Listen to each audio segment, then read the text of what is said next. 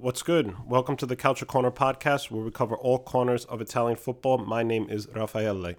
Please subscribe to this podcast on iTunes, Spotify, and Stitcher. You can also listen along on SoundCloud.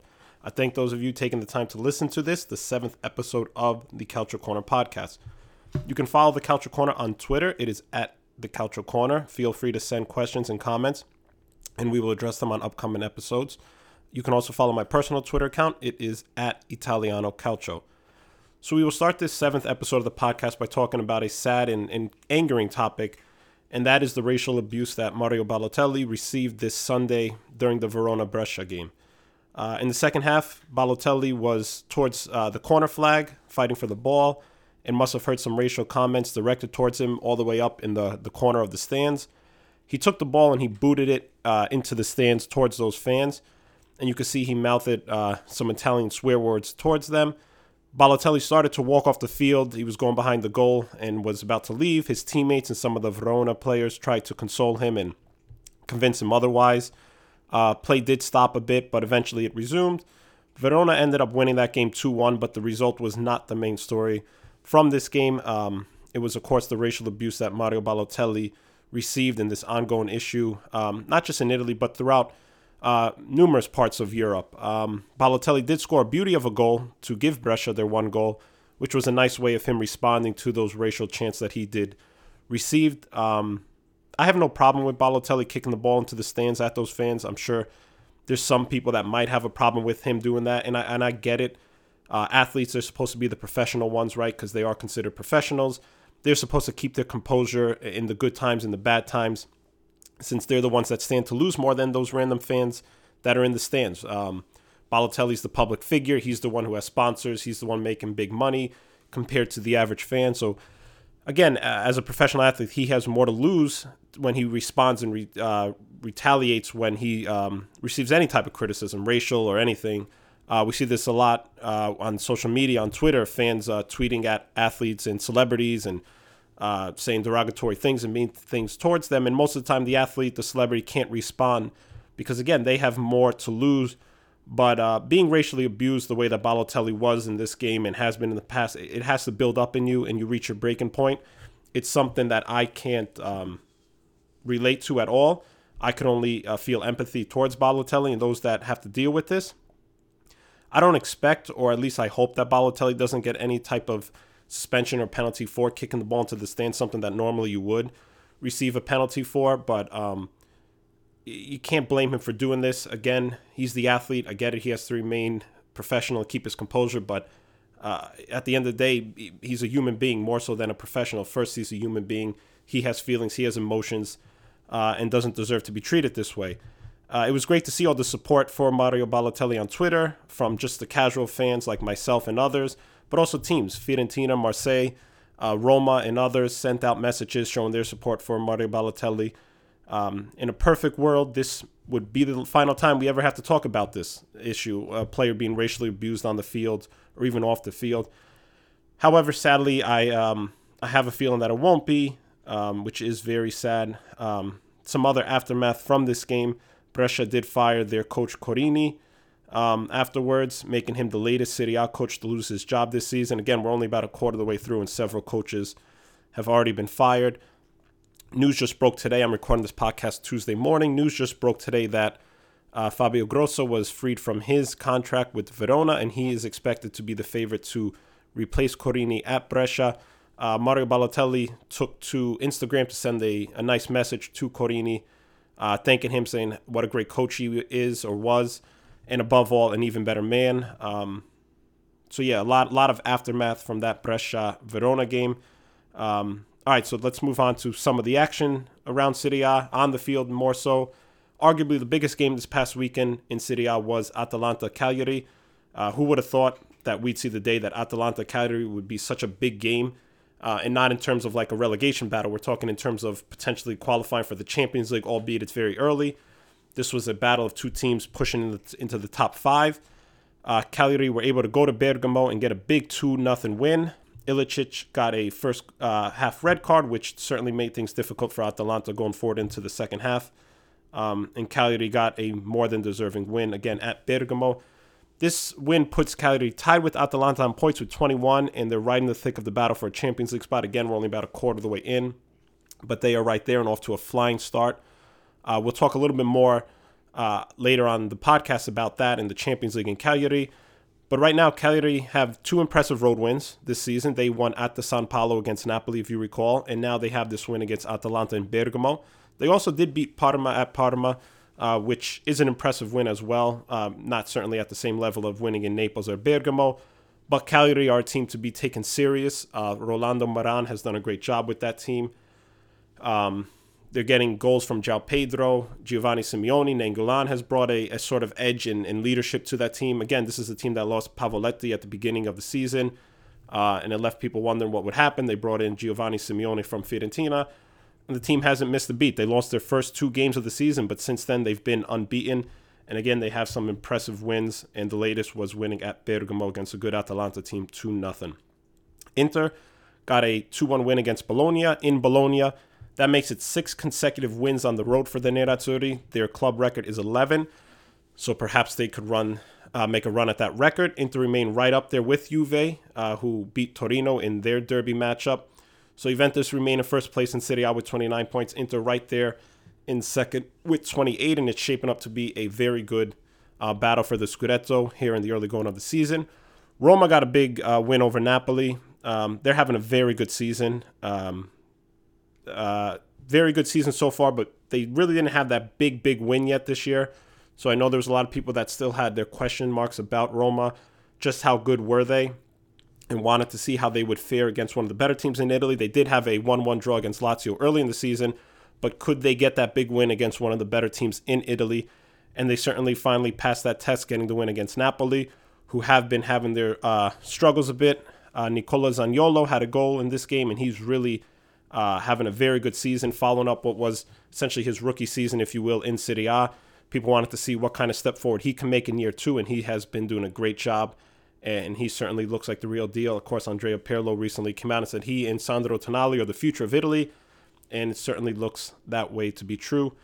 You got to think about Roma's decision at the summer to keep Edin Dzeko, despite all those rumors that they'd sell him, particularly to Inter. It was reported that they wanted to sell him for 20, then maybe 25 million. Inter weren't willing to meet that price. Ultimately, they made the decision to keep him. And that decision probably sent a positive message to those Roma players in that locker room, signaling that this team isn't a seller and that they want to remain competitive this season. A lot of people, myself included, I'm guilty of it. I expected them to make a little bit of a step back this season, but they have not. They've been doing outstanding. You consider the injuries that Roma have had. And yet they are still in third place in this league. You have to give them a lot of credit. You have to give also Paolo Fonseca, their first-year coach, a lot of credit. He, along with Cagliari's Rolando Maran, which we mentioned earlier, even Atalanta's Gasparini, they got to be the favorites for Coach of the Year in the early going. I know a lot of people may look at Maran as the favorite, perhaps because, who expected the season right now from Cagliari. Long way to go, but I go Paolo Fonseca. Getting it done at Roma, obviously a lot more pressure to win at Roma compared to Cagliari. Also the injuries that he's been dealt there. So kudos to him and what the Giallorossi have been able to do. Another big game from this past weekend in Serie A, Lazio with a 2-1 win over Milan at the San Siro. This was Lazio's first win against Milan at the San Siro in 30 years. So they broke that curse. Big win for Lazio, who are doing a very good job this season again. Simone Inzaghi deserves a lot of credit as well. They're just a better team than Milan at the end of the day. Milan can't get into any type of rhythm this season. They remain stuck on just 13 points. Obviously, they've already made the coaching change, getting rid of Marco Giampaolo, bringing in Stefano Pioli, but that hasn't had an immediate impact. Lazio, they continue to fight for a Champions League spot, and they're being carried by Ciro Immobile, who scored his 100th goal for Lazio in that game, which was his 13th goal overall this season. He's leading all goal scorers in Serie A. But back to Milan, to try to pinpoint why they're struggling this season, in my opinion, is impossible. I think it's a multitude of problems. One that I would single out is Piontek is just not scoring. He's struggling up front, and they don't have that consistent goal scorer. The Polish striker, he just has 3 goals this season. He hasn't been that same player since he came over back in January to Milan from Genoa, where he was just lighting it up and became this sensation on the internet with his goal scoring pistol celebration. I hope I'm wrong, but when Milan did sign him back in January, I just felt like things could easily go wrong with this, that this is how it could go, that Piontek, who lit it up with Genoa, could go to Milan and just not be that same player, that he was perhaps just a flash in the pan. Again, I hope I'm wrong, but so far it's kind of looking that way. We saw them, a few years ago, Milan signed Nicolo Kalinic from Fiorentina, who was doing good at Fiorentina, but then he came to Milan, never caught on. We've seen it with Andre Silva, the Portuguese striker. They just haven't had luck finding that legitimate goal scorer. They spent a lot of money on Piontek. I hope I'm wrong. Again, I like Piontek. I hope he could turn this around and get back to that goal scoring rate that he had at Genoa last season. But right now, it's not looking that way. And if you're a Milan fan, things are not going to get any easier given their upcoming opponents. It could really get ugly for this team that is struggling, and they don't have an identity yet. Some of their upcoming games, they've got to play Juventus this weekend. They got games against Napoli, Parma, Bologna, and Atalanta all coming up. So again, things could really get ugly for the Rossoneri. Could it be possible if they, again, with that vaunted schedule coming up for them, could they make their second coaching change and get rid of Pioli? Gattuso is still on the books. Could they bring him back? Again, if you consider what Gattuso was able to do with this team last year, really gives a lot of credit to what he was able to do and perhaps the type of coach he could be. And maybe he's the type of guy that is needed in that Milan locker room to fire up these guys. Who knows? But I hope Milan can turn it around, but they got a very tough, ugly schedule coming up. We'll move on to our buy it or sell it segment, which will cover some of the storylines and rumors that have been dominating the Italian media in the world of football. First, buy it or sell it, back to Cagliari. Are they legitimate contenders for the Champions League? I sell this one. I'm not trying to be dismissive of Cagliari and discredit what they are doing. I just think it's a stretch to believe that they will finish in the top four. But I guess you could have said that about Atalanta at this point last season, and they were able to accomplish that. But Atalanta, in my opinion, had a more talented roster last season than Cagliari do this season. But Cagliari, again, very impressive. They have not lost a game since September 1st. Again, that was the second round of the season. Again, they started with 2 straight defeats, but since then, it's been nothing but wins and draws. Defensively, Cagliari are one of the stingiest in the league, having just allowed 10 goals this season in 11 games. So they're allowing less than just 1 goal per game, which is very impressive.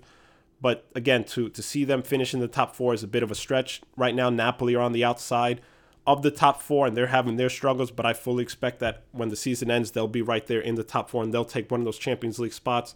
Juve and Inter are locked to get a Champions League spot. And then the other team, along with Napoli, that'll battle for 3rd and 4th. Lazio, Roma look legitimate. Atalanta will be there. I just think it's a stretch for Cagliari to finish in the top 4. Perhaps they could make a run at the Europa League, but again, it's very crowded up top in Serie A. There's a lot of good legitimate teams. It would be really cool and fascinating to see Cagliari qualify just for Europe in general. So perhaps they could snag a Europa League spot. Next one, buy it or sell it. Despite only playing 11 rounds so far this season, Napoli's Scudetto hopes are already shattered. I buy this one. Coming into the season, it was supposed to be a 3-headed race for the Scudetto, Juventus, Inter, Napoli, of course. Now, after 11 rounds, it seems it's just down to Juve and Inter. Napoli have only taken 2 out of a possible 9 points over their last 3 games, so it's just not good enough. At this point, I think Napoli should really put all their eggs into the Champions League. They definitely have a talented roster, a roster that could make a deep run in the Champions League, barring, assuming first they got to qualify for the knockout round. They're in position to do that.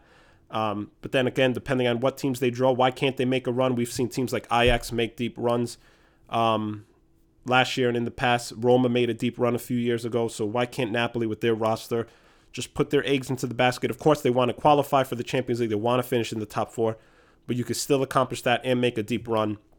I hope that Napoli look to do that because I do think their Scudetto hopes, despite only being a quarter mark into the season, unfortunately for them, are over. Next one, buy it or sell it. Bayern Munich should hire Jose Mourinho to replace Niko Kovac. I buy this one. Jose Mourinho would likely welcome the challenge of trying a new league in the Bundesliga and taking over one of the biggest clubs in the world in Bayern Munich. It'd be a nice club to add to his impressive resume of ones he's coached. Obviously, Bayern are loaded with talent, but they're just going through some sort of struggle, and they're in a bit of a funk. They have a lot of talent, and I think Jose Mourinho could be the guy to, kind of wake up this sleeping giant that is Bayern Munich. Despite their shaky start to the season, they do have 18 points, so just 4 points behind league leaders Borussia Mönchengladbach. So yeah, I'd like to see Mourinho get back into coaching, take over this Bayern Munich team, see how he fares in the Bundesliga, a bit of a different game. That'll be fun to see. Some news and notes to wrap up this podcast. Sampdoria, they had a big win over Spal. That was yesterday. They needed those big 3 points to help them fight against relegation. They've been really struggling. They're another team, as we've mentioned already, a lot of coaching changes. They've made a change, obviously, a few weeks ago, firing Di Francesco and bringing in Claudio Ranieri. Spal now moved to the bottom of the table. These two teams figure to be battling out of the relegation zone all season. It is a bit surprising, though, that Spal are in the bottom. Here's a team that finished in 13th place last season. They do have some talent. They did lose Manuel Lazzari to Lazio this season, but they have a pretty good team. Again, finished 13th place last year. You kind of thought maybe they could make another leap forward this season. Like if you think about Sassuolo back in their early years in Serie A, kind of year 2-3, they made that big progression forward. And at least I expected Spal to maybe be able to do that, but not looking like that. They're going to be in a dogfight all season to try to avoid relegation. Looking ahead to next weekend's action in Serie A, some of the better matchups, there's a few. We have Juve Milan, which I mentioned earlier. Again, Milan needing a big result to try to turn their season around. Juve looking to maintain their lead in Serie A. Inter Verona is another good game. Parma Roma and Cagliari Fiorentina, those are the matches that I would highlight for this upcoming weekend in Serie A. That'll do it for the 7th episode of the Calcio Corner podcast. I hope you've enjoyed. Once again, please subscribe on iTunes, on Spotify, and Stitcher, and SoundCloud. Feel free to leave a rating and comment. I would greatly appreciate that, guys. Until next time, ciao.